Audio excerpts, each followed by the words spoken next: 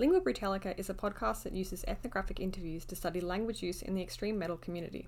We are studying a music scene known for its love of themes and topics generally considered offensive, and it is likely that some episodes will touch on topics or opinions some listeners may find tasteless or ethically problematic. Ethnographic researchers aim to adopt the interviewee's point of view so that we can draw out and study the attitudes, beliefs, and practices that are important to them.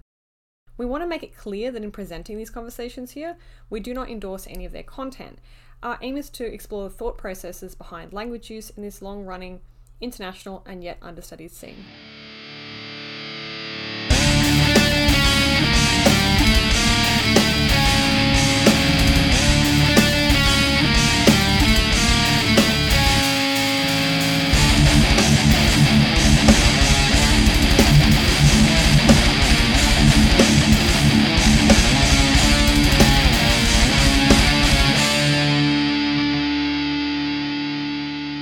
Hi, welcome back to Lingüa Brütallica with me, Jess Benny Smith, and my co-host, Wes Robertson. Hello. We'll be interviewing vocalist Rikke Emilie List of Danish band Konvent. Thank you so much, Rikke, for making the time to come out and chat with us about your lyrics. How are you doing today? I'm good. I just woke up because it's in Denmark. Of course, yeah. What time is it over there? It's 9 a.m. Right, yeah, 7 p.m. here, so... Yeah, we're very excited to go to sleep after we're done talking to you. 100%. I'm kind of jealous. Cool. Well, first up, we wanted to ask you, as we do all our guests, how would you describe Konvent's music for somebody that has never heard of them before? I would describe it as a slower kind of metal. Mm-hmm. It's not thrash. It's not grindcore. It's not tech death. It's more in the area of bands like Conan. I think we've been compared to Paradise Lost a few times. Mm-hmm. So it's sort of in that area. Whenever we do interviews, we always get questions about the genre. Like we chose to call it death doom or put our music in that genre, but we don't really care about genres. So it's just like people can call our music whatever. Mm-hmm. It doesn't really matter to us. Was the death kind of doom area the area of metal that you first started to listen to when you got into the genre, or did you start with something else and move there, or have you just kind of listened to everything? I would say death metal. But doom metal was actually something that I only started listening to, I think, after we formed the band. To me, it was always like, because I was more into like death metal and thrash, like a bit faster genres, and doom just seemed so like boring to me. But then I really started getting into bands like Electric Wizard and Conan and what have you, Bongzilla, and all these bands. I really, really enjoy it. But I think everybody in the band, we all started out listening to metal because our dads played Black Sabbath, at home. Right. That's cool. Yeah, that band was definitely our gateway into like the more extreme music. It's kind of interesting because they're, definitely a slower band and often said to be one of the first kind of, originators of where doom came from. So starting there and then going to death metal and then coming back around a little bit. Yeah, that's funny, actually. Yeah, I don't know if it had something to do with me just being a teenager and like needing that fast stimulation of thrash and death metal. Maybe that had something to do with it had to be aged. Mature taste. Yeah, absolutely. So in addition to like just the fast pace of the thrash and death music, was there anything about the lyrics that kind of drew you in? I've been thinking about this. I think so. When I was in high school, I discovered Rammstein, which is like a completely different genre as well. And I was obsessed with this band. I was such a fangirl. I didn't speak German because, like in the Danish elementary schools, you get the choice between French or German. I chose French. Didn't speak one single word of German, but I would just sit in my room with my parents, like German to Danish books, or what's that called? Dictionary? Dictionary, yeah, sorry. And just like sit and with the CD like booklet and just like sort of amateurly translate the lyrics. Just to figure out more about this band. And to me, I really love the fact that I feel like they address a lot of taboos, like subjects like incest, and just in general child molestation. A lot of really, really like uncomfortable subjects, but I thought it was so cool that they were addressing them. They have a song called Hallelujah, which wasn't on any of their CDs. I think it's on the Sehnsucht single, which I searched for like in every CD store in Denmark at the time. I couldn't find it, which is about there was a huge case in America about all these Catholic priests that had abused children. And I just thought, I really love the fact that they addressed the subject, and it was a really good song. I didn't understand why it didn't make it onto one of the records. So I was really interested in that area or those themes that they addressed. But actually, I haven't been that. I haven't looked at that many lyrics of the bands that I listen to actually. Which is funny. I think it has something to do with me never like being the big reader. I don't know. I think I just listened to the music and found out if I liked it or not, and then that was it. I've had a look at a lot of Cattle Decapitation's lyrics, but that's just because they're my favorite band now, and like that's who I've been obsessed with for the past 5 years or something. But I don't really like sit and nerd out on metal lyrics actually. So it's something that I've wanted to do for a long time. I just don't prioritize it for some reason. So you didn't do anything with English language lyrics like you did with Rammstein? No, not really, actually. But I think it's because, I don't know, English has always been very accessible in Denmark. Like everybody speaks English. So I don't think the challenge was there enough.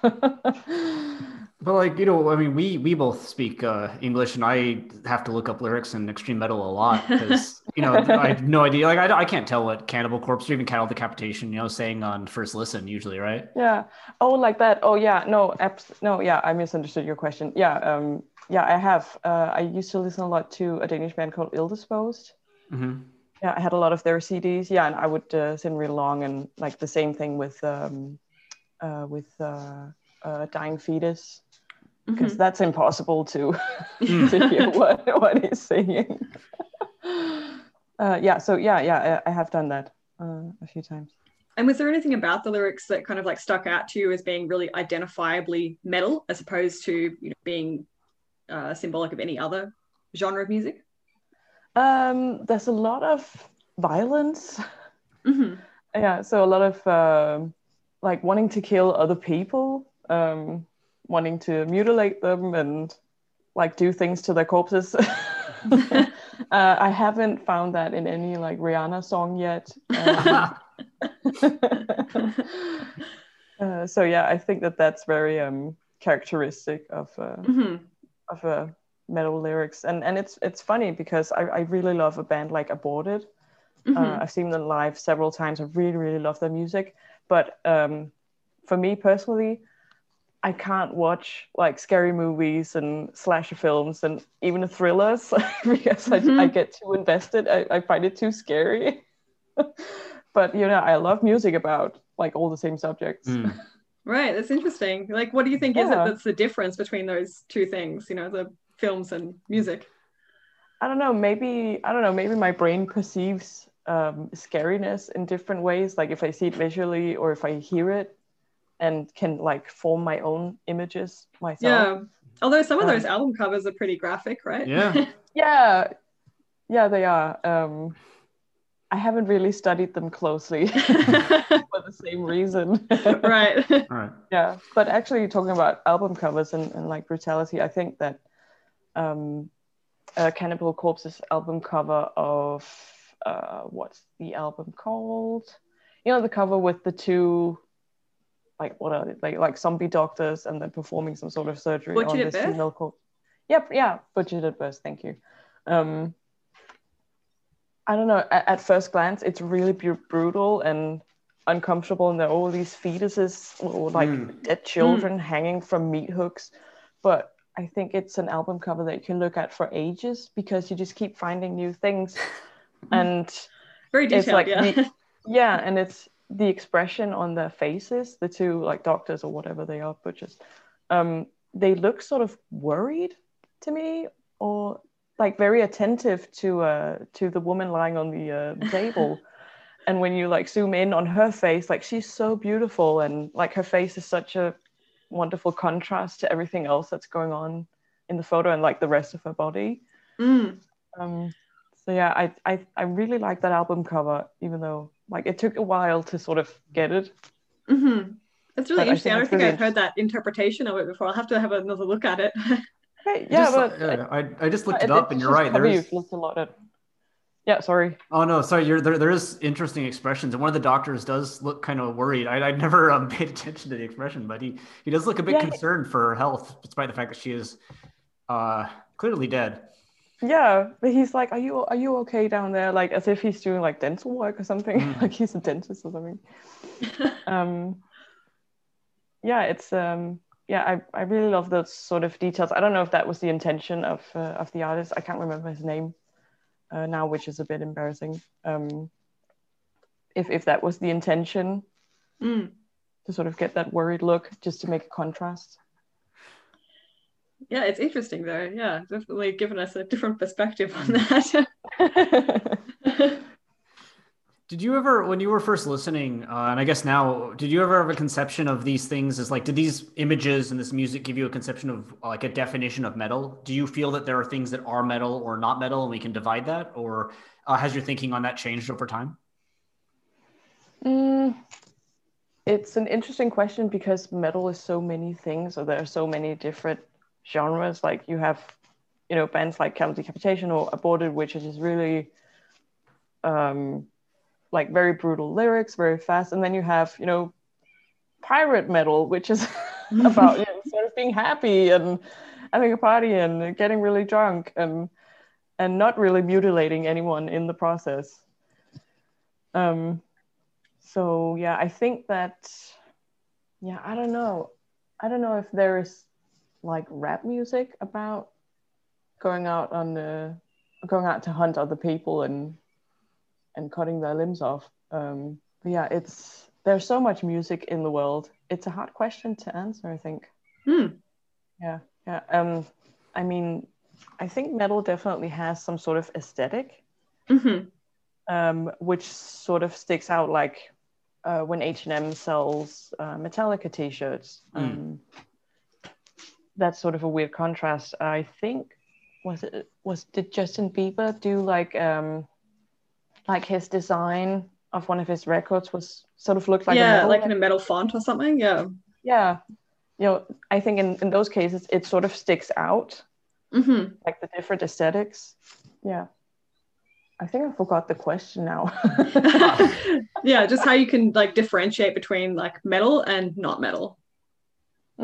Yeah, it is a hard question because you have love songs in metal and you have those in pop songs and folk music and all that. But yeah, and there's also the element of like live music. I remember there was a survey on a venue here in Copenhagen, and the people working there, and they were asked like which concerts do you most enjoy, like having a shift at, where you're at the bar, handling the wardrobe and stuff like that. And they all said they really enjoyed the metal concerts because people were always so friendly. Like they never had to break up any fights, or people weren't like talking condescendingly to them and causing trouble. I think I think that's something that's really distinctive to like the metal crowd. Like we're not really here to like start a fight or like to be alpha people or sort of like that. But I mean, you hear about this all the time that metal people are actually really friendly, but you know they're douchebags as well. Sure. Yeah, of course. Yeah. So it's not all rainbows and butterflies, but. But it's interesting though, because like what you're saying seems to really kind of like go against a lot of the common stereotypes that people have about metal who, you know, themselves aren't necessarily like familiar with the scene and stuff, you know, so people assume that, you know, because a lot of metal lyrics, as you said, like, you know, describe like violent acts and stuff like that, but then of course the people that will enjoy them will also be, you know, violent people. Yeah. Exactly. I suppose, yeah, what do you think about that? I think you said the word violent, but I just thought about I think everybody has dealt with, or everybody knows someone who has dealt with like mental issues, either actual conditions or like stuff like depression or something like that. And I think that metal lyrics is a great place to sort of feel like you're being heard. Or like lyrics that you can relate to if you're struggling with something, or if you know someone who's struggling with something. And I think that's kind of a relief, like to feel that sense of being understood. And I think maybe that does something, I don't know, to the way you think or the way you act. Like it's sort of a break, or like it's a positive what's it called, confirmation of like you're not alone with it. Like this writer or this singer, like they wrote these lyrics because they can sort of relate to what you're feeling or what your friend is feeling. So it's like you're in some way you're not alone, even though you may be sitting in two different continents or whatever. So I think that's something that metal music can do. I think metal bands are good at like picking people up if they're at a low point. On the topic of lyrics, are there lyrics that for you, like, do you have a favorite metal lyric or lyrics that were very influential in defining your understanding of what metal lyrics look like or sound like? I think we'll probably have to go back to Rammstein. That band was really defining for my music taste and like my sense of metal lyrics. I don't know. When we first started the band in Konvent, we all agreed very fast that we didn't want to write lyrics about religion or like gore themes because of course we've got opinions on the subject, but we just feel like it's been done 1,000 times before. So yeah. I think to answer your previous question, I think that defines metal music is that there is a lot of opinions on the subject of religion. I guess I'm a little surprised there because, I mean, your band name is Konvent. Yeah, I know. I've been thinking the exact same thing. Like, was that a good idea? Yeah, it's the reason why we chose Konvent is because we were talking about band names, and I think it took us 3 months to come up with a band name because all the good band names are taken. Yeah, totally. And Heidi, our bass player, she came up with the Danish word cluster, Kloster, which means a convent or a monastery. And we all really, really loved it. But then we found out that there was another band called that, like with that name, like a Danish band, and they had quite a lot of followers on Facebook and stuff, so we didn't want to deal with that. And then I thought, well, can we just sort of translate it and call it Konvent, but then keep the K, because we all really love the K. Like it's for some reason it's like it's a powerful letter, like it's very square and like it's just there in your face. And then we just all like that, and we really like we feel like there's a lot of stories, like a lot of storytelling in that word. Like when you think about a convent or a monastery, it's this secluded institution. Like there's a lot of rituals. There's a very strictly set hierarchy. Yeah, there's like you can put a lot of stories in that word, I feel like. So we were like, oh, maybe that will give people something to think about, or like make up their own stories in their head, or something like that. Yeah. So going back to discussions of lyrics and stuff, you said like you wanted to avoid kind of talking about religion and stuff in your own lyrics. Have there been anything like themes, or I suppose like I don't know, practices in lyrics that you've read that have kind of just ruined a song for you? The first thing I think about is like a musician like Bursum. Of course, yeah. Yep, that's one. So I didn't start listening to black metal until, like, it took me a long time to get into black metal, sort of like with doom. Like it took me a while to sort of get the sort of messy sound, or like it's very chaotic, which a lot of metal is, but yeah, it took me a while to get into it, but I really enjoy it now. But I think that a musician like Bursum, I don't really feel like putting on any of his records, just because I sort of know what he's done and what his views on the world are, and I just don't think I would enjoy the music the same way if I didn't know these things. Yeah, I'm sure that's a really common theme for a lot of people listening to a lot of black metal that's got very kind of questionable themes, content, and authors as well, I suppose. Yeah, but it's funny, like then that is like a complete community, like for themselves, and I think the people who share those views, like, well, they all know who each other are, and they set up festivals, like smaller festivals for themselves, and that could be an interesting area for you guys to dive into, maybe. So those are tricky areas to study for all reasons. Yeah, you'll have to do some infiltration, maybe. Yeah. I think ethics clearance would be a nightmare. Yeah, that too. What about for you personally, Will? When did you start writing metal lyrics? When is that something that you started trying for the first time? I think I first wrote metal lyrics like when we formed the band.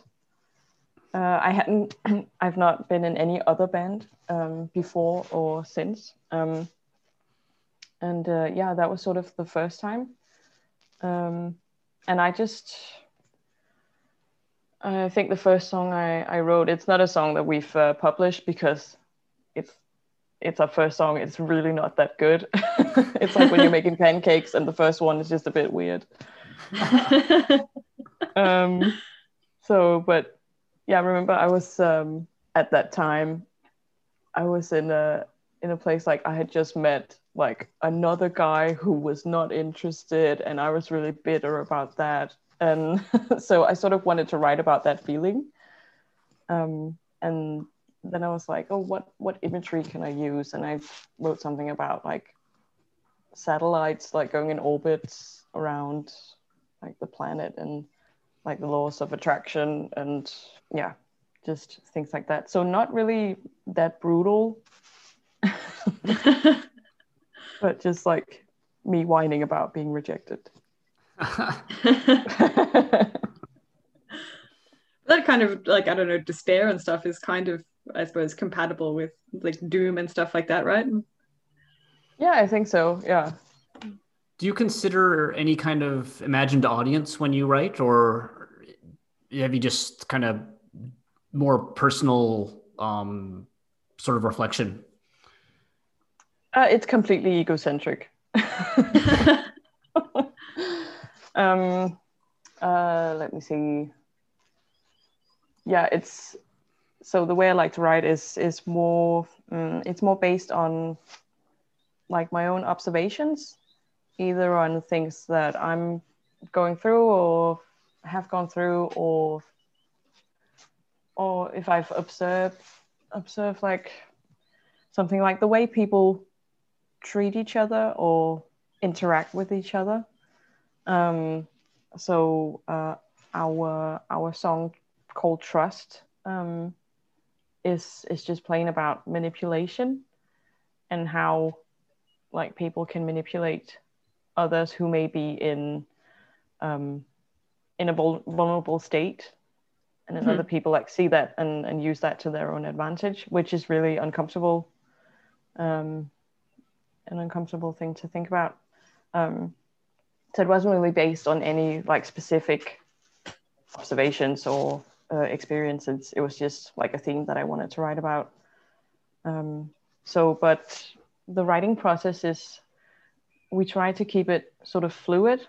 Like I sort of have the main responsibility for it, but like the other girls, they can always pitch in. And I feel like with the songs that we're writing now for the next album, like Sarah has a lot of ideas, both for lyrics, but also for like her riffs. She's just like, right now, she's just like a band machine, completely unstoppable. Like she just wants to write music, and it's great. Do you usually have an idea for like what the song is going to be about before the song itself is written, or do you wait and like, you know, see how the song sounds and then kind of develop it from that? Like sometimes I'll get an idea for a thing that I want to write about. I think about a year ago, I'm sort of in a place where I was feeling like I was sort of repeating myself, or like repeating my, I don't know, action patterns that I'd had like since I was a teenager. And sort of the frustration of observing that, or knowing that, or realizing that, and then not being able to break out of it. Because, you know, you want to keep developing and changing, and if you keep doing something that's essentially not good for you, then like you want to change that up, but maybe you don't know how to do that because it's so stuck in you, like the way you act. And I just knew that I really wanted to write something about that, like that feeling of being stuck. And we sort of dabbled a bit with that in the first couple of songs that we've been writing for the next album. So sometimes I do. Right now I have 2 songs in our band folder that I have to write lyrics for, and it's so hard. I'm really struggling with it at the moment. I don't know. I think it has something to do with COVID-19. Like course, I think it has now officially driven me insane. Like it's like I'm working from home. I'm very privileged. Right when everything went into lockdown, I got a job. Like I've got a steady income. I've got my boyfriend who I live with, and we can talk about these things, and he's great. But somehow it just gets to you. Like even though you have, like I have a full-time job, it takes a lot of my time, but I don't have, you know, commute to and from work. We don't have band practice now because our rehearsal space has been locked down since like the end of November. So we can't go out and rehearse. So I have a lot of time at home, and for some reason, like the inspiration is just sort of blocked. But maybe that's because I don't actually get out and see the world and see people and get inspired. Yeah, I mean, I suppose it's hard to if there are a lot of restrictions on that as well. So yeah, a lot of worries about like what's going to happen. What about the future? Of course, yeah, sure. Yeah, which can be a bit disruptive. Yeah. Well, yeah, very anxiety producing. Hey. Yeah, absolutely. When you're doing the writing process, though, do you find yourself editing a lot? Or have you ever, for instance, written something down and thought, oh, that's not, you know, metal enough, I need to change that, or I need to rephrase that? Has that ever, you know, influenced how you produce the lyrics?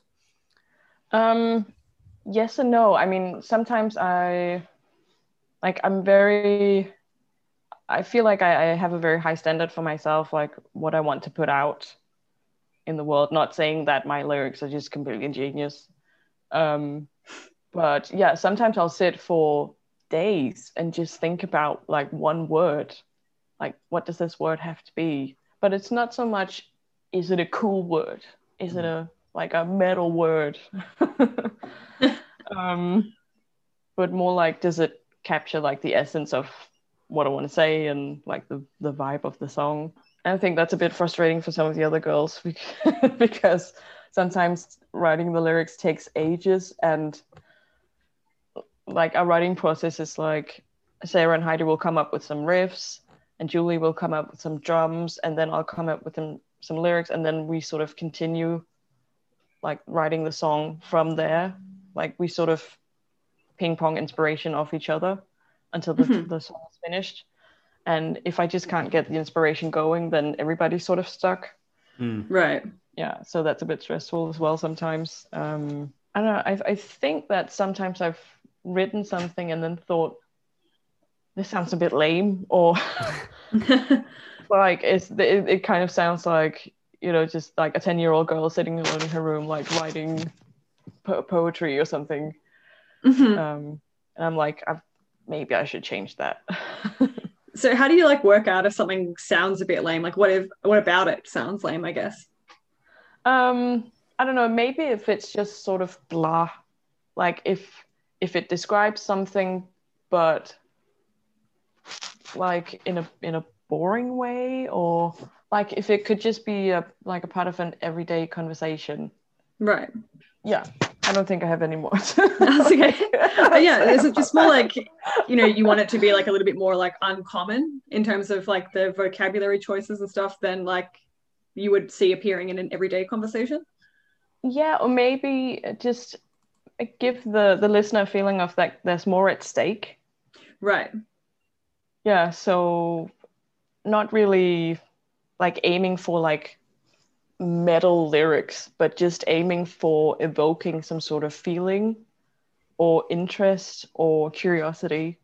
We think it's really important that the listener can sort of make up their own scenarios in their heads. I like to use a lot of metaphors to not just like tell things exactly how they are. Like, you know, with the first song there, it wasn't like, oh, then I met this guy and I got really interested, but then like he ghosted me, and that was a sad day. The end. But sort of more describing that feeling with, you know, the satellites and the orbits, and right. Yeah, that's just more interesting to me, I think. Right. Like discussing it a bit more indirectly, I guess. Yeah. There's been a lot of talk in the past about how metal lyrics are something that people take distance from. Like a lot of the forefathers of the genre have said that, oh no, our lyrics are like a horror movie. They're just, you know, something that we explore. Is that kind of description something you find yourself disagreeing with then? That metal lyrics maybe can or should be more personal and more something that reflects who you are? I think everybody can write what they want. I remember reading Ozzy Osbourne's biography like a lot of years ago, and he mentioned, I think, the thing that you're describing with, I think they went to the movie theater and they saw a horror movie and people were like running out of the movie theater or something, or they were running out of their first concert or something because the lyrics were too scary and the music was too scary. And that was sort of what they were aiming for, because they'd seen like people lining up for the cinema to go watch these horror films, and they were thinking about, why would people want to pay money to be scared? And then you saw sort of a business opportunity, something like that. No, like I think it's absolutely fine to sort of describe these, like to not have songs about what you're feeling or what you're going through, and like personal issues, that you can just write stuff about. Like you can just write stuff about, you know, scary stories like Cannibal Corpse or Aborted, or you can write, you know, fairy tales about dragons and knights in shining armor and Viking stories and all that, because in the end of the day, it's about telling stories. And I think the listener just has to like realize, well, what kind of stories do I like? Do I like stories that are personal, that I can relate to, and I feel some sort of understanding, like there are other people out there in this world who understand these feelings that I'm having? Or do I want to be just entertained and being taken on this journey through, I don't know, these Viking fairy tales and just see those images in my head? So yeah, I think the bottom line is just storytelling, in one way or another. Yeah. Right. Are there any common stories or themes that you see in metal that you kind of personally don't enjoy or kind of wish they'd stop doing? I think when it's not, I haven't heard it that often, but I think when people write songs where they sort of glorify rape, as like I was just talking about like the Viking stuff. I've come across that sometimes when they're like, oh, we're gonna go out now on this Viking adventure and we're gonna like rob this village and kill everybody and rape all the women, and it's like, that's not cool. Like, I know that was like how it went down, and that's just been a thing that some people thought that they had the right to do for so many years. But I'm like, aren't we past that now? It's like, it's not just for fun. But then again, I mean, coming again back to Rammstein, I mean, they were singing about incest and mutilating children and stuff like that. I kind of feel like that's a different thing, because these, you know, they're not glorifying it. They're just describing it, and they're describing an issue in the world. They're just saying, hey, can we please wake up and like take a stand? These things are actually happening. And, you know, the whole thing with the Catholic Church in America, you know, the church knew about it and just tried to hush it up. And like, that's the subject that they want to put a focus on. But when you end up in a place where you sort of glorify that, I don't know. Yeah, I think it's a tough question, because I don't want to tell anyone what, like, you can't write about this, because everybody needs to express themselves. And I don't know if that's like a subject that some people have had on their minds for a long time, and they keep thinking about it, and now they just have to write it down. And then, like, you know, writing stuff down can have sort of a therapeutical, what's it called? It can be sort of therapeutical to write stuff down. So if like there's been a subject that might be a bit grim that you've had on your mind for a long time, then, you know, it can be a good idea to write it down. So, but I think it's all about context. So, like, I don't feel like I can sit here and say that there are certain subjects that you can't write about, but I think it's all about context. Right. Yeah. This is kind of similar to other conversations we've had with musicians in the past, where they've talked about kind of treading the line between wanting to create lyrics that are shocking, but not wanting to create lyrics that are offensive. Is that something that, you know, you've found as well? Like, you know, not necessarily in writing your own lyrics necessarily, but just in consuming like metal music? So I'm a bit surprised about like them not wanting to write lyrics that are offensive. We were too, a little bit. Yeah. I think it's specifically like it's similar to like the person that mentioned this was talking about it specifically in the context of, you know, I suppose talking about things like abuse and stuff, and then thinking about how you're going to kind of discuss that theme in a way that's not going to be offensive to people that have had that experience. And right. Okay. In the metal context, like that, if you showed these lyrics to somebody just an average person on the street, it would be offensive. But metal fans have sort of a threshold of we can tolerate, like the discussion of guts and blood and stuff is not going to offend them. Yeah, the things we've heard. Yes, yeah. But there is a way to present it that actually could offend people that are ultimately there to have a good, like pretty much, Jess, would you say pretty much every single person we've interviewed is very keen on the idea of everyone that comes or listens to the music is supposed to have a good time? Yeah, absolutely. Yeah. So yeah, they don't want to make a metal fan not have a good time through having their lyrics become offensive, even to metal fans that are conditioned to break through kind of the, I guess, like gate, if you will. Yeah.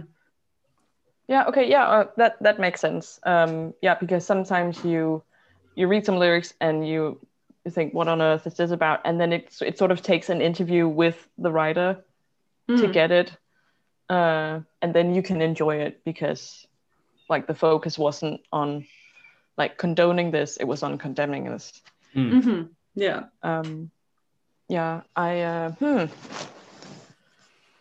I'm trying to think about examples if I've ever experienced this. I think like the main example of this is like Slayer's Angel of Death. Because it as far as I know, it's about Dr. Mengele, who did all the experiments on a captive people, and like I can understand if that's the background you're coming from. I can understand if that's not the background you're coming from. That you can get the impression that they are sort of glorifying his work. But I've also heard that they've just described it as like, we are just making a description of what happened and like the whole, like how insane it was that this could actually happen. And everybody just sort of agreed on, well, yes, it's a good idea to systematically torture and kill people. Like it will be for the best of the country or whatever, because people were so brainwashed at that time. It's a really interesting subject. I wish I had more examples that I could pull out of the hat. But I don't. So that's all right. Yeah, it's an interesting question. I think we want to keep talking about across all these interviews and stuff. Yeah. I suppose I imagine that this discussion of taboo that seems to be very common in metal lyrics is also kind of the source of criticism a lot of the time, particularly in the media, as you would know. I suppose, have you ever experienced any backlash to any of the lyrics that you've written? Nope. No.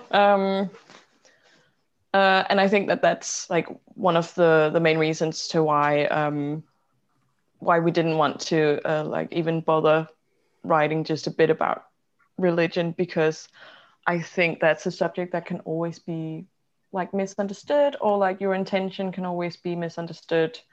It's something that some people have a very special and very personal relationship to. Personally, I think that everybody's relationship to religion is very individual. And it's sort of hard to come across in one song like all the things that you want to say, I think, without offending anyone, or I don't know. I'm not really afraid of offending anyone, but being misunderstood, I think is the main issue here. Are there any themes or lyrical practices that you feel are particular to the metal scene in Copenhagen, where you are? I don't know. I think it's very mixed. I mean, we've got a lot of different bands here. There was there's a black metal band called Afsky, which released a record which was as far as I've heard it a lot of times, but I haven't been that invested in the lyrics. But as far as I know, all the lyrics are based on old Danish poetry, old Danish books, which is such an interesting take on that music. I don't think I've heard about that in Denmark before, but that could just be like me not being informed enough. But music that isn't folk music, because that's a very characteristic to folk music. So my one of my boyfriend's bands, they did a lot of lyrics about sort of being a place in supposed to be grown up, but you don't feel grown up, and like the outside pressure of like everybody getting degrees and buying real estate, like having jobs, and then you're just like, how on earth am I going to do that? Like, is this what I'm supposed to do, and why am I supposed to do it? And like sort of, yeah, diving into like the subject of feeling like you have to live up to all these expectations, but you feel like you can't. Yeah. Which I thought was very interesting, and the music is just really chaotic. So I feel like it fits really perfectly with those subjects.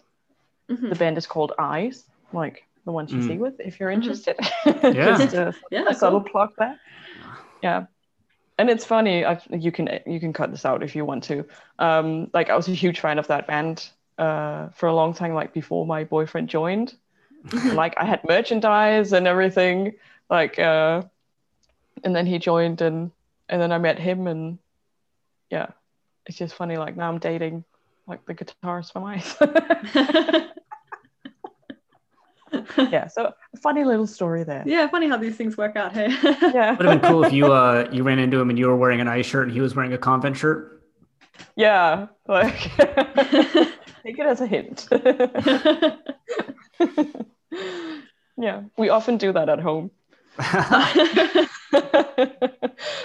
Just like, we will get out and play again.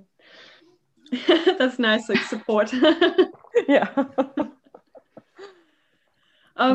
So yeah, you were saying that like so there doesn't seem to be anything like super specific about Danish doom bands or metal bands in general that distinguishes them from similar bands overseas.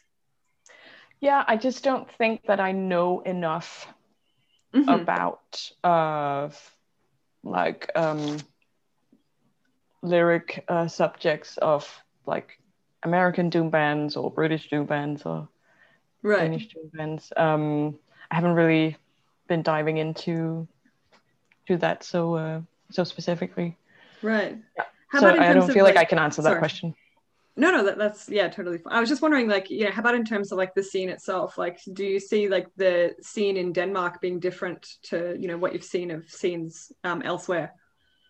In regards to the doom scene, it's very small in Denmark. So I think that maybe doom bands in other countries. I mean, Denmark is it's such a small country. Like, and the metal scene is very, very small. Like, everybody knows everybody. So I don't know if doom bands in other countries, like, I don't know, Great Britain or America, if they have sort of a bigger playground, if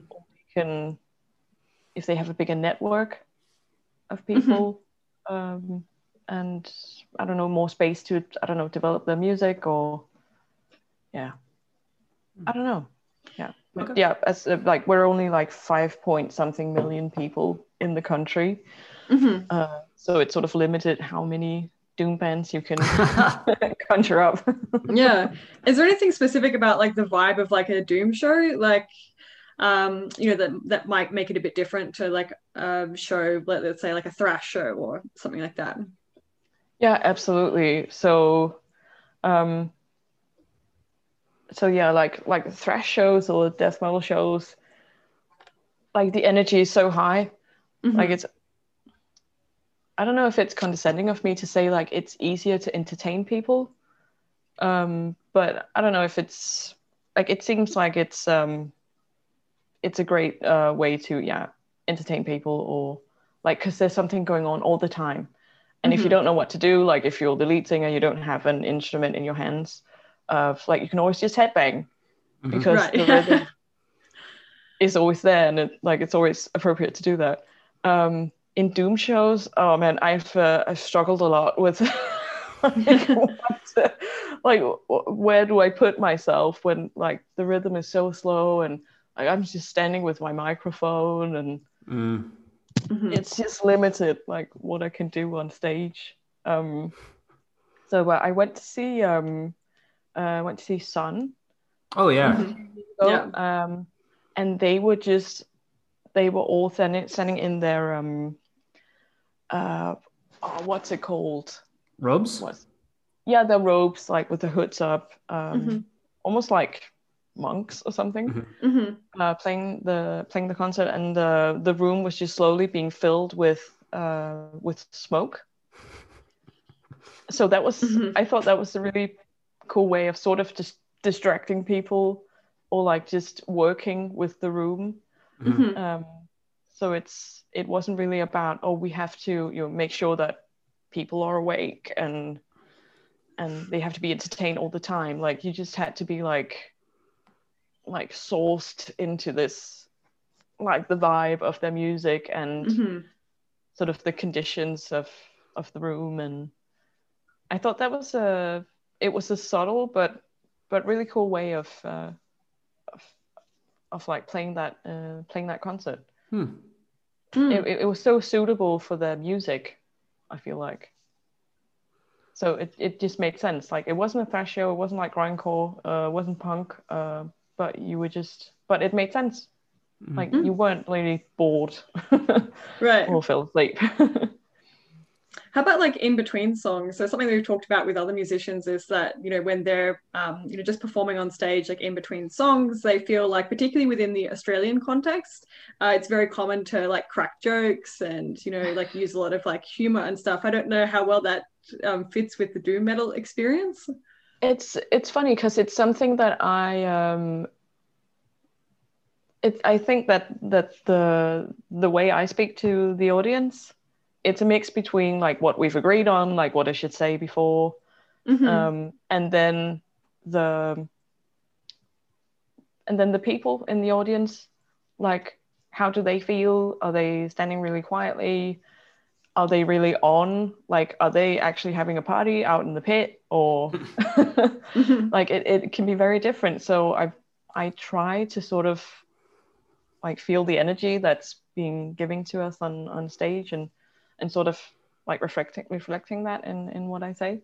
And when we play music, when we play concerts, we're in a good mood. You start up with a lot of adrenaline, and then you go out and you're really nervous, and then you start playing and you just have the best time.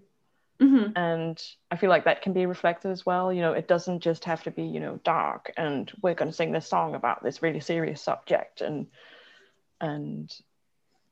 you can mix it up, I think. Yeah. So I don't feel like I have to live up to some sort of, I don't know, image or character on stage. Like, I think what's most important for me is just that the people who paid their hard-earned money and used their precious time to come and see us, that they have a great time, and that they feel like they're being seen and maybe being heard. And yeah, I just really want to acknowledge that. So for the our last set of questions is going to be quite specific questions, kind of about your lyrics and the decisions that you've made. But I guess the first one we want to ask is very broad and fundamental, which is, why did you decide to sing in English? It was just what we felt like. It was just like, what was our gut feeling telling us? I mean, I just felt like writing in English. So there may be some Danish on the next album. Cool. Yeah, okay. Maybe. All right. Well, our next question was actually going to be, have you ever tried writing lyrics in Danish? But I guess if that's a teaser, we might not get an answer to that. Yeah, but no, I can tell a bit about it. We played the Eurosonic festival, which was aired the day before yesterday, where we played one of these songs. And it was really weird because like I was writing the lyrics to this song, and then suddenly my gut feeling was just telling me that I should write like a verse in Danish. And then I came up with this verse, and I was like, yeah, that actually sounds pretty cool. And yeah, like I think like my gut feeling was just telling me that was what the song needed at this time. So yeah, we threw in a bit of Danish sentences here and there. Yeah. When you're writing in Danish, do you go through some of the same considerations you talked about with English, like choosing words that don't come up in conversation very much, or making sure a word is cool in a particular way? How do you select Danish words to make them fit a metal song or the lyrics that you want to produce? It's sort of the same process, and I think with the Danish that I've written now, it's very direct. I think it's something you would say if you're just really depressed or angry or like telling someone off. Yeah, it's hard for me to describe. Yeah, I think the best way of describing it is that I try to write it very directly. Like directly as in like I suppose like in the way that you would if you were, I suppose, saying those same things in like conversation, or yeah, like you just have to realize this, like this is what you've done, sort of way to yourself. Right. Yeah. Are there many bands that write in Danish, metal bands? Yeah, I'm pretty sure. Yeah, some like some, I think, black metal bands, some folk metal band. You probably know Myrkur. So she writes like folk metal, which is all in Danish, which I think suits the music really nicely. But in terms of like death metal bands, thrash metal bands, I think they usually sing in English. But yeah, here and there, you find some. The common choice of English, do you think that's about like, is it about like connecting with the international scene, or like, you know, getting international fans, or what do you think is like the motivation behind like, using English so commonly? I think it's a mix between maybe that and then like this is just what we've been used to hearing in this context. I think I don't know if any of us like grew up listening to metal music in Danish. So I think that's just what we're used to. Right. Yeah, and also I think for Danish people, like talking in your native language, sometimes it can feel somehow too personal. Okay. Interesting. Like the sentence, like if you're saying "I love you" to someone, it's really a hard sentence to say because, like you really feel like it's coming directly from your heart or your gut, and like it's not just saying like "I love you" or if you're saying "I'm sorry," like it's easier to just to just say the word sorry, like the English word, like sorry, instead of like the Danish word for sorry, because it feels more personal, like it feels more vulnerable. So maybe that's an element of the choice of choosing to sing in English. Like you can sort of distance yourself to it. You can talk about like important things, but you can also sort of distance yourself from it. It doesn't feel too personal. So that kind of intimacy that you associate with Danish, did that play into your choice of Danish language in those like lyrics that you were mentioning before that you wrote? Yeah, absolutely. Yeah, so I'm really happy about what I wrote, but it's gonna be fun to like record them in the studio, to play them live. So yeah, and also we like in the band we don't want to end up at a point where like our working process is the exact same as the other album. Like we want to keep on like challenging ourselves and developing, and that's also a way of us to get better at our instruments, because like none of us has like played the drums or the bass or the guitar since we were 2 years old, like some other musicians who are professional today. And like we want to acknowledge that. We've never been like ashamed of talking about that or addressing that. I mean, Julie, our drummer, she's played drums since she was 12. So she is definitely really skilled. And I think Sarah's played the guitar since she was 15, like on and off. But like none of us has like gone to music school or like have a degree in music or anything. It's pretty much self-made. So yeah, that's just that's like our level. And of course we want to challenge that. There are things that we just know that we can't play because we're just not skilled enough. But we also want to challenge that, even though it is hard work. Yeah. How did I end up here? Okay. I suppose writing lyrics in a different way from the first album and developing and stuff. Yeah, I follow you. It's okay. Good. Well, yeah, we'll definitely look forward to the next album. But on this album, we noticed that in some interviews you've said that the album was themed around the idea of like people losing control over their lives, like you were saying before, or continuing to do things that are harmful themselves.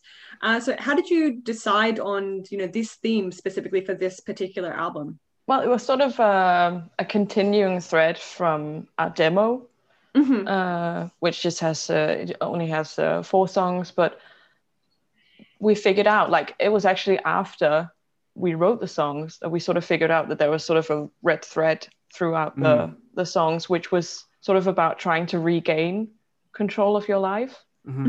And we just thought that could it be funny to like continue that thread, but sort of turn it around so it's like trying to regain control of your life, and then on the album like losing that control, because that is sort of life in essence. Like us as humans, we are like desperately trying to regain control of things, and we can't control them. Like we can't control anything. We want to believe it, like we want to be robots, but we're just not. Like and the world can be really overwhelming sometimes, and sometimes you just experience things that you can't control, and it's sort of like, I feel like that's sort of the essence of life in some way. That you're trying to gain control, you lose it, you try to regain, just back and forth all the time throughout your life. So yeah, it was just to sort of to continue that thread and sort of play with okay, let's try to twist it around and see where that takes us. Do you feel like this theme or this topic is something that metal is particularly well suited to exploring? Yeah, I think so, because to people who don't usually listen to metal, it can sound very chaotic, and that's why they sort of stay away from metal. Maybe not so much doom metal, but like if you put on a thrash record or a grindcore record to someone who just likes Ed Sheeran, that can be quite an overwhelming experience or chaotic experience for them probably. So I feel like the theme goes nicely like hand in hand with the lyrics about losing control.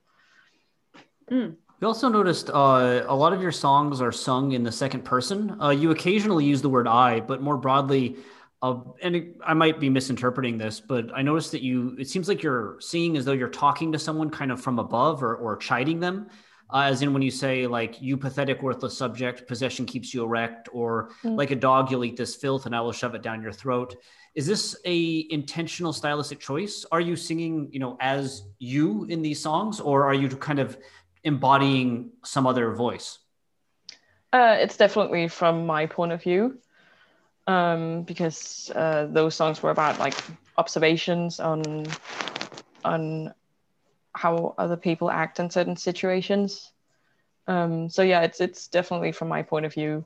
But I haven't really, like, sometimes I write and sometimes I will sing about a you. But I haven't really given much thought as to when I do what. It's just sort of like what I feel like, or like it's just the gut feeling of how this song should be written, or how the subject should be addressed. Do you imagine a specific you? Or is it Yeah, absolutely. So so actually in Puritan Masochism, the you that I'm talking about is, it sort of came from an observation of like journalists who only write about like the royal family here in Denmark. Okay. And it's like, okay, here I'm not trying to like offend anyone. It is an exaggeration of like my observations, but I don't know, I just got this thought of like how these people are, how they must be like, how their lives must be like. And I just imagined this like journalists who are just obsessed with like the royal family and just have gone through their lives with this like dream of being a princess and just idolizing like the royal family and like what life must be like, you know, in the castle. And then it's sort of maybe a bit of a cruel way to say, hey, like, wake up, you have to, like, you're okay, or you don't have to idolize these people, or like it's okay not to like be born into royalty, and like you don't have to scrape up to these people. So, but it's sort of yeah, this song it's a mix between a few things. It's also like our way of saying,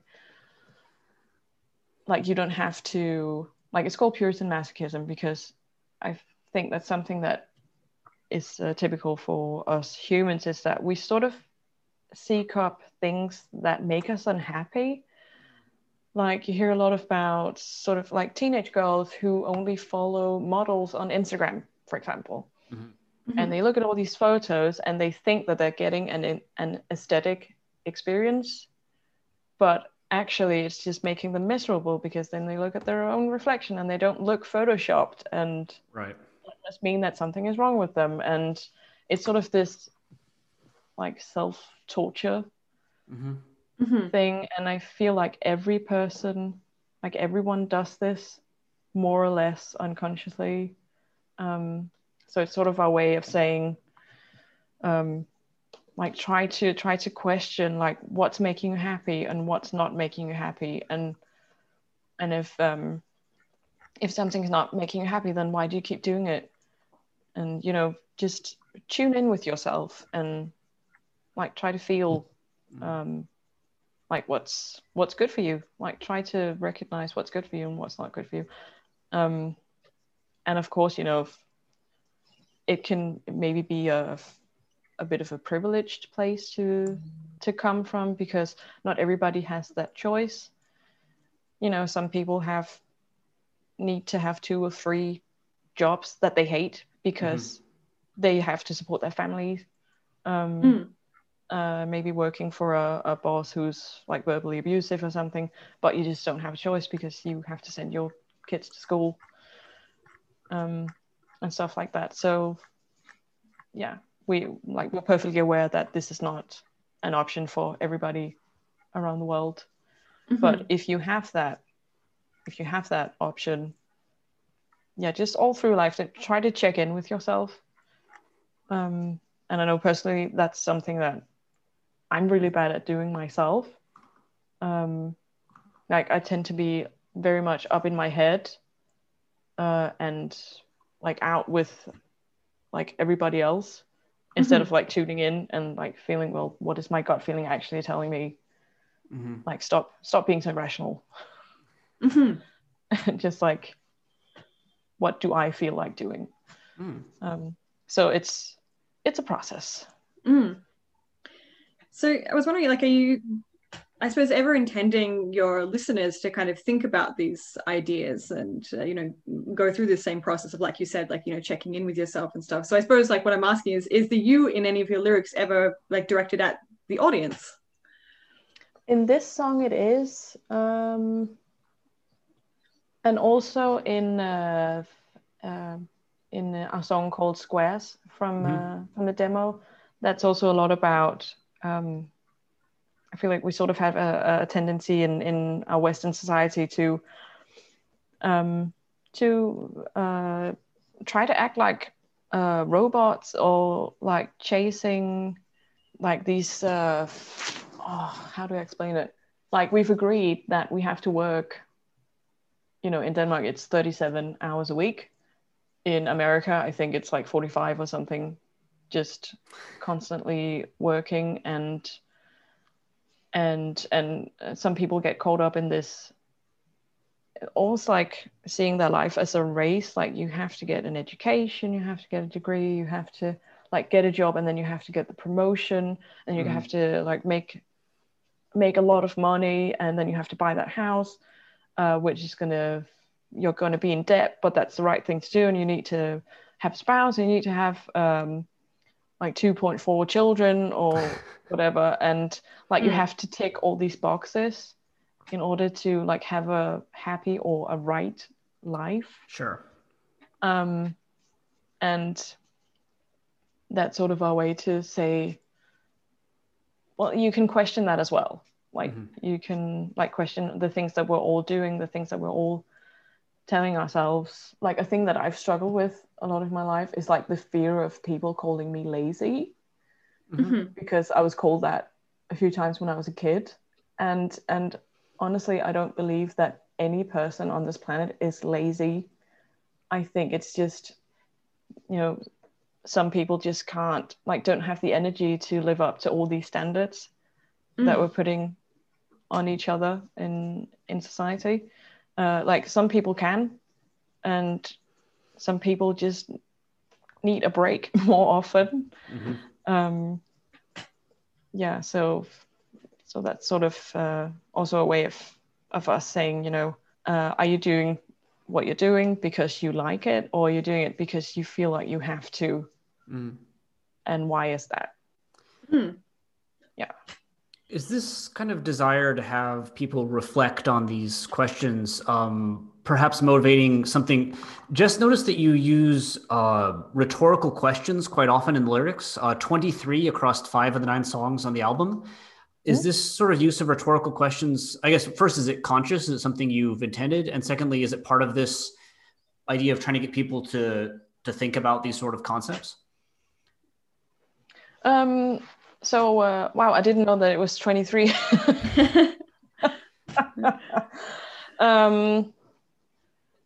I really love the thought of people actually thinking about things after they're done listening to a song of ours.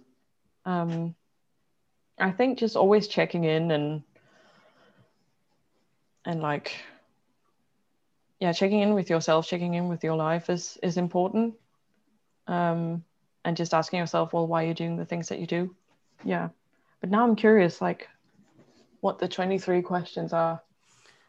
I assume some of it's repetition in choruses. Is that right, Jess? Or? Yeah, some of it is repeated. Okay, yeah. But, for instance, if, we look at the I, right? There's, are you sick? What, not yet? On your shoulders, frail and small. When will you lift the curtains, or will you kill us all? Yeah. Okay, so that song is actually kind of a cliche. It was a question that I wrote about like how people interact with each other online. Like discussions on Facebook, and also the media, like some news stations, they love to plant like stories of just like chaos is just around the corner, and now this group of people did that, and it's like it's so obvious that they want to spread hate against certain groups, or certain politicians or whatever. And I just got this this image of, I think it's what's that movie called? Orange something. A Clockwork Orange. Oh yeah. I haven't actually seen it. But I think that there's a scene in the film where there's a guy who's like tied to a chair and like his eyes are like kept open on Yeah. this.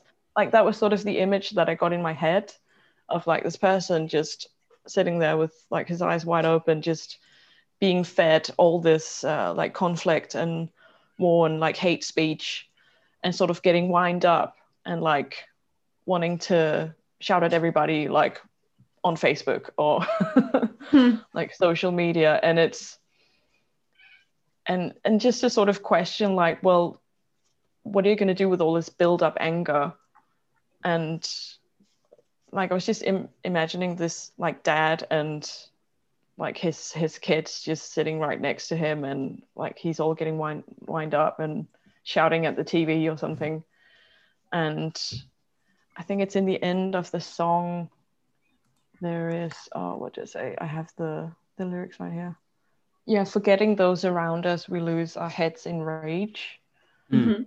Which is just me addressing that, hey, you're actually interacting with real people. Like it's not just a screen that you can shout at. Like there are real people involved, and you know there are real people sitting beside you, and just turn off the TV. Yeah, because sometimes you, and I'm sure everybody can relate to this, like you hear about something and you get so angry about it or so sad about it, and then you're just stuck with this feeling of anger or sadness, and you can't really do anything about it. And then like, where do you take it? Do you take it out on your family or your friends or people online or whatever? And what's the point? What's the use in that? Just creating more conflict. So I suppose, yeah, those questions will obviously then help people ask themselves those questions. Yeah, hopefully. Yeah. So digging in further into the themes of your album, we noticed that, like, in addition to the ideas you've just talked about, there are also some other kind of reasonably common extreme metal themes, like death, destruction, and battle that are integrated into your lyrics. But there's also, some more uncommon themes. So, for instance, we noticed that the sea is referenced in 4 of your 9 songs, either in a more metaphoric sense or in a more referential sense. I suppose we were just wondering, what's the relationship between, like, the themes of the album and, this sea metaphor or theme? Yeah. So when we were discussing like the artwork of the album with our designer, Mads Berg,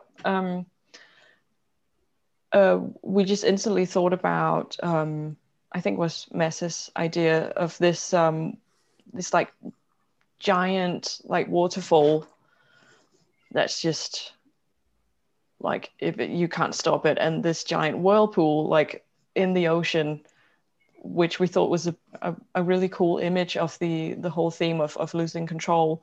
Like there's no way of getting out of that if you're on your way to like an enormous whirlpool that's just sucking everything in. So I feel like the sea is a great place to lose control. Right. Fair enough. Because you're really out of your element. Yeah. Right, that makes sense. Yeah. Another kind of uncommon theme that we saw, or at least like not a theme that we've seen very commonly in metal lyrics, is like ideas of hope and love, and yet they appear in the lyrics of the penultimate track of the album, Ropes Part 1. I think specifically I was thinking about the lyrics, grab thin air, hold it tight like rope, just hope, but love, this love, know it's true. And I was really interested in talking to you about this because other lyricists that we've spoken to have said that they would actually really struggle to write metal lyrics that dealt with these themes. Was this your experience? Yeah, I'm glad that you're asking this question, because I wanted to, when I was writing the lyrics for Ropes Part 1, I got the idea that I wanted to write like, but love, this love, like, no, it's true. But I really struggled with it because, talking about love, that's very personal. But I also thought it could be quite cool to do because it also takes courage, I feel like, to write about that, because it's not very metal, like to write these sentences. They're not very like metal or tough. They're very personal. But the theme of the song is that was actually Sarah's idea. Like, she really wanted us to write a song about like knowing someone who's struggling with something, like it could be depression or anything, and then just being in that state of, I want to help this person so badly, but I can't, because I can't just give them a pill and then it goes away. But really wanting to make sure that they know that, like, I'm right here, I'm not going anywhere, and just know that I have so much love for you, like, and it's like it hurts so much to see that person in this state, or what they're going through. So I just felt like it was right to write about like I have so much love for you, and I'll be waiting right here. Like, well, if you're getting worse or you're getting better, just like know that this is true, and like there's no hurry, and and just, you know, you feel so powerless if you know someone who's going through something like that. So it kind of feels like grabbing thin air, but you want to like have something steady to grab onto. So like, well, what do you have left? Well, you have hope. Like, you can only like hope that it's going to get better, and just make sure that this person know that you're there for them. Did you struggle at all to incorporate these kind of themes of love into a song and still keep it metal, or was that not something that really concerned you when you were producing this particular track? I don't think so, because like in essence, the theme on this track is, it's an uncomfortable theme. Like, it's very personal to talk about. It's I think it's something that a lot of people listening to it can probably relate to, whether they have like gone through something bad themselves, or if they know someone who's going through something. Like, it is just an uncomfortable subject, and that's one of the things that I really enjoy about writing lyrics for a metal band, is that you can deal with these subjects. Like, it doesn't have to be, you know, nice, comfortable love songs or whatever all the time. Like, you can actually deal with these things, and you can also say like, I don't have the answer. I don't know what to do, but I'm trying. I feel kind of odd jumping from that to the next question I have, because the next question I have is really light, and that's a really kind of heavier answer. Just really awkward segue to the next question, because I just wanted to ask about your use of rhyme.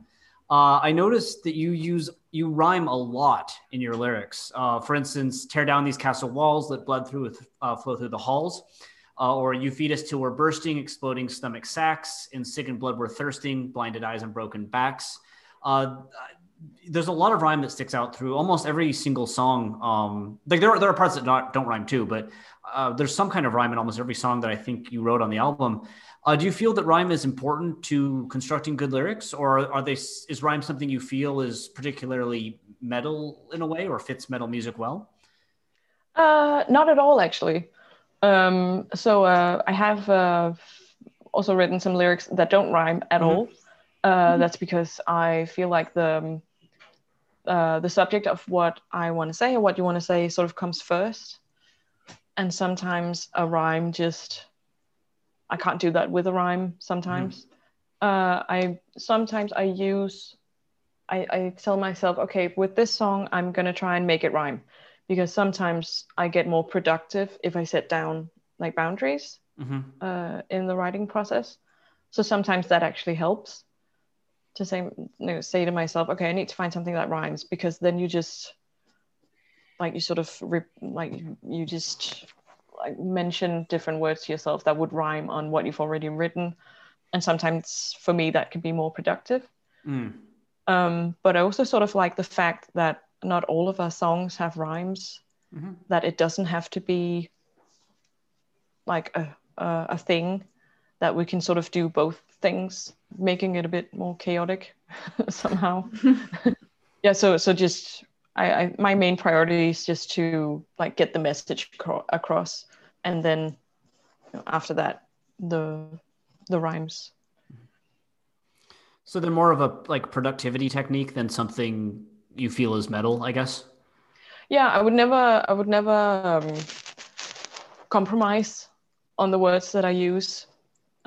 Still, sometimes, like as I said earlier, sometimes I could spend days just finding the right word. So, but yeah, sometimes I would use that as a productivity technique. Our last questions are, I guess, opposite looking at some things that you don't do that I guess are quite stereotypical in metal. That, and we just want to see if you intentionally avoided these, and if so, why. And the first is that a lot of extreme metal lyrics are known for using really, really difficult vocabulary, like words that most native speakers would have to look up. Bands like Carcass, of course, are famous for this in the medical realm. You have names like Necrophagist or things like that that don't come up in casual conversation. But I noticed that Konvent's lyrics on the whole seem to avoid a lot of these terms. For instance, on the song Trust, there's a total of 139 words, but only 12, which is just 8.6%, are longer than one syllable. And on Idle Hands, there's actually only 2 words on the entire song that are longer than one syllable. And even Puritan masochism, which, Puritan masochism, those are bigger terms. Still, 102 of the 126 words, which is 81%, are just one syllable long. So I was wondering, did you intentionally try to avoid using these, kind of obscure terminology, or did you intentionally try to use kind of short one-syllable terms throughout your lyrics, or did this kind of just happen by chance? I think it just has to do with us not being skilled enough. I would love to use more like complex words, but it's just about like knowing that they exist. So like I have a bachelor's degree in like international business English, but that's sort of it. And I think that maybe if I want to increase my vocabulary, I think I may have to read more books that deal with these with like harder words. So I think it's just about like the words we know. Right. Yeah. So, but yeah, it's I totally agree with yeah, it's kind of an uncommon thing that you will find a lot of very complex words in metal lyrics, and like a band like Cattle Decapitation, they use a lot of Latin. Yeah.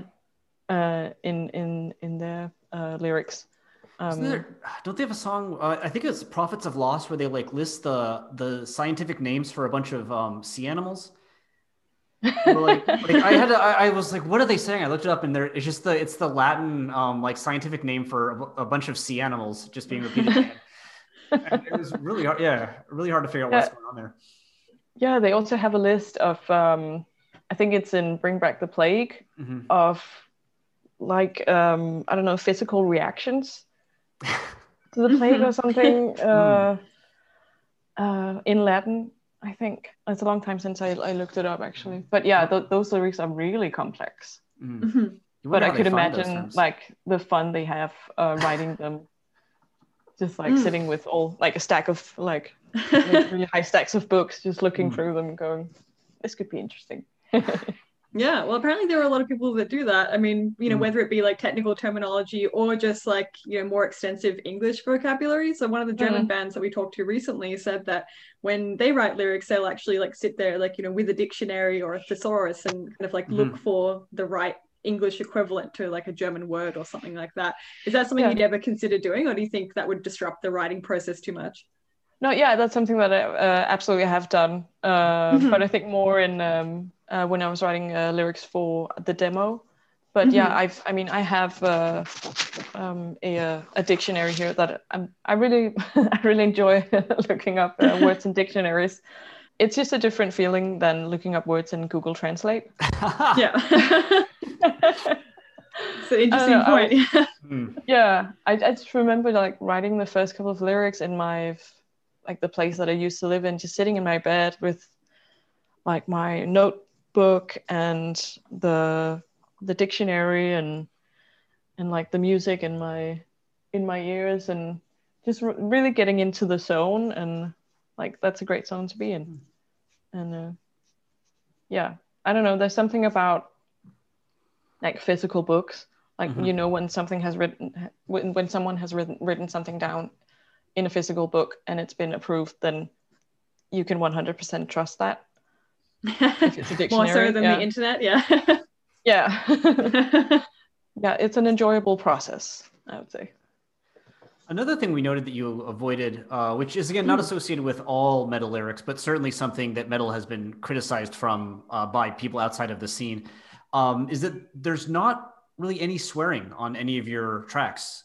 Are words like shit and hell and damn and stuff, are those things that you consciously avoided using? Yeah, actually. With that, I don't really know why.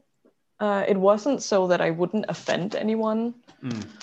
I think I just wanted to like express what we wanted to say with other words than swear words. Yeah, I suppose like similarly, although there is some discussion of like violence and darker imagery, such as the exploding stomach sacks that we were talking about before, there's not actually a lot of explicit detail or gore, right? And I think you were saying earlier that that's something that you've, tried to avoid because it's, overdone, right?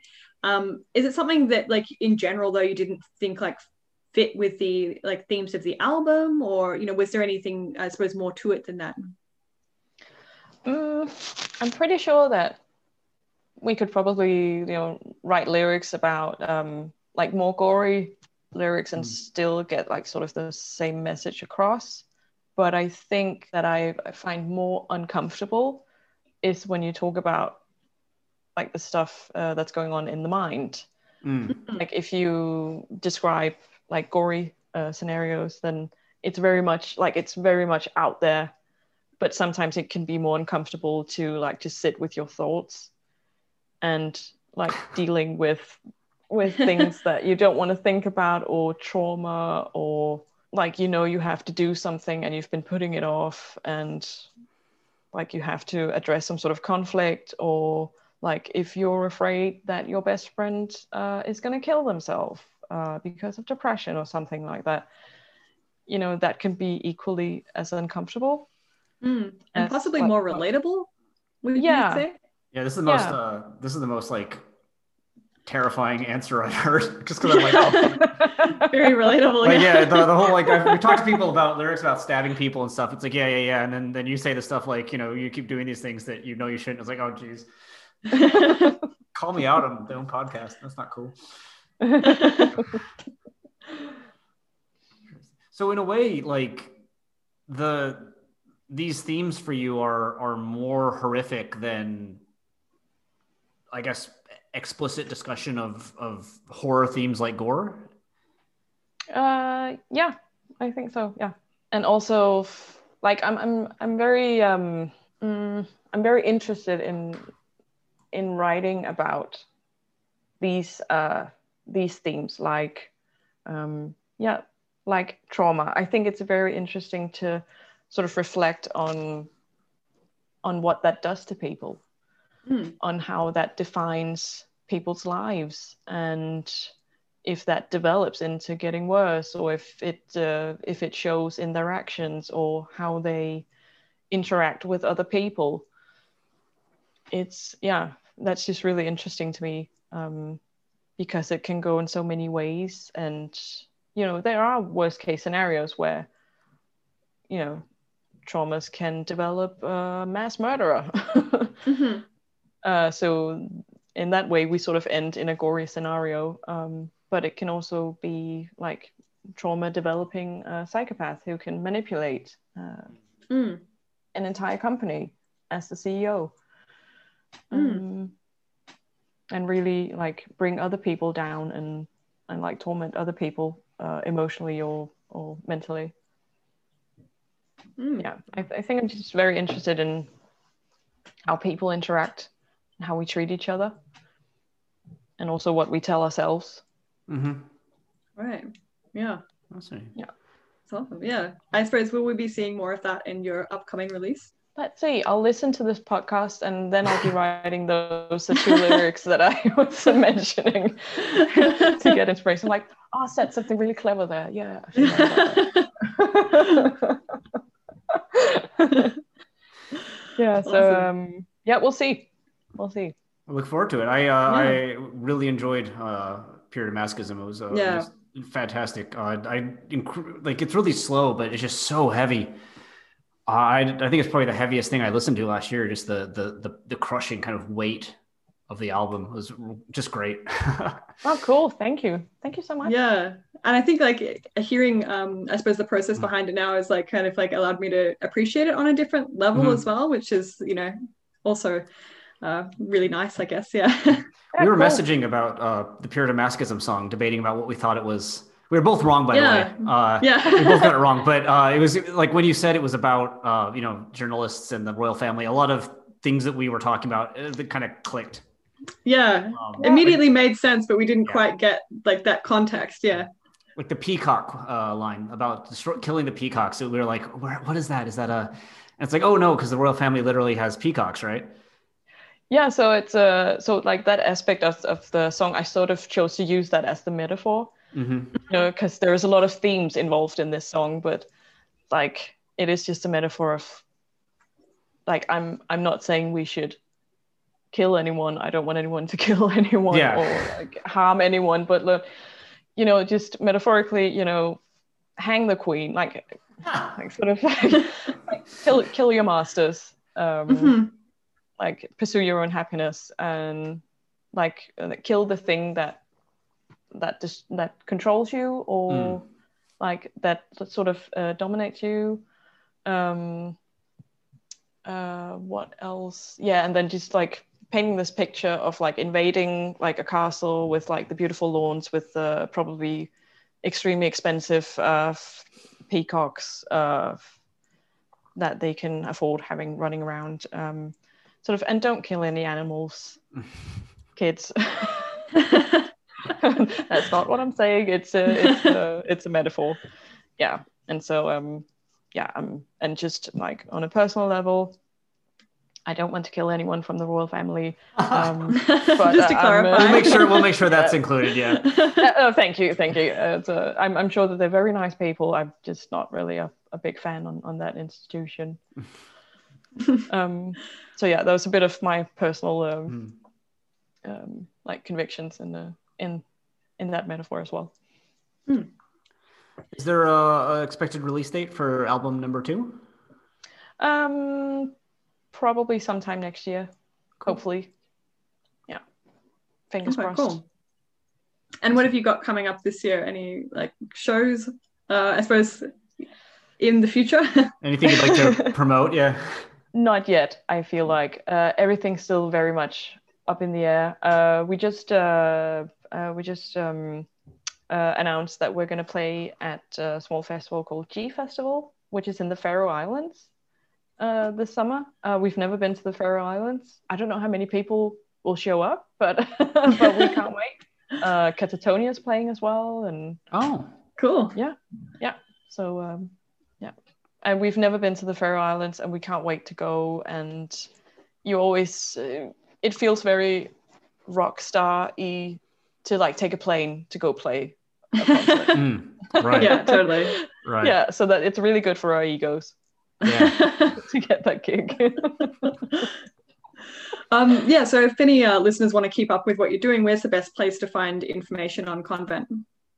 We're very active on Instagram and Facebook. Okay. You can always listen to our music on Spotify or Bandcamp. I think that's it. I have a Twitter account, but I never really use it. That's all right. I'm in the same boat. Yeah. Yeah, I'll include those links in the episode description as well. So whoever's listening wants to find out more, they can definitely do that very easily.